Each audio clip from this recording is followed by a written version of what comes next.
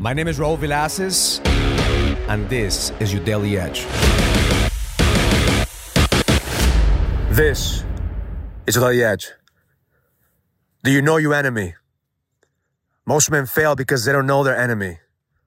And every single time they step into the battlefield, every single time they step into war, they're just fighting for the sake of fighting. This morning I was meditating on who is my enemy? Who am I going to fight this day, this week, this month? What's the enemy that right now is taking away from my energy? So I was able to identify 3 enemies. Number 1 is complacency.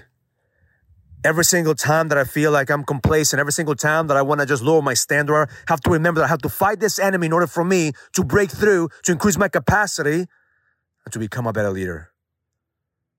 The second enemy that I need to make sure that every single day I'm fighting is the enemy of procrastination. Every single time that I feel like I could wait till tomorrow or next week or next month to do something, I have to make sure that I'm fighting that enemy to be able to do today what I need to do in order for me to get to the next level. And the last enemy that I'm fighting is doubt. Because doubt is a little voice in your head that's constantly whispering, maybe you're not made for this, Raul. Maybe you can't lead this way, Raul.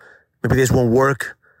I see that's the enemy that I have to fight every single day, that doubt, that sabotage, that imposter syndrome that we all have in order for us to feel that we're being guided. And God, the universe, are constantly working through us in order for us to fulfill our purpose here on this earth. So my intention for you today is to identify your enemies. What are the enemies that you have to go to war with? What are the enemies that have to fight every single day in order for you to fulfill your purpose? Because the moment that you're able to see your enemies in the face, in the eyes, you'll be able to realize that they're as stronger as you make them to be. So today, fight your enemies. Conquer your enemies. And most important, identify your enemies because they're there to make you stronger. They're there to expose your weakness. They're there to help you level the fuck up.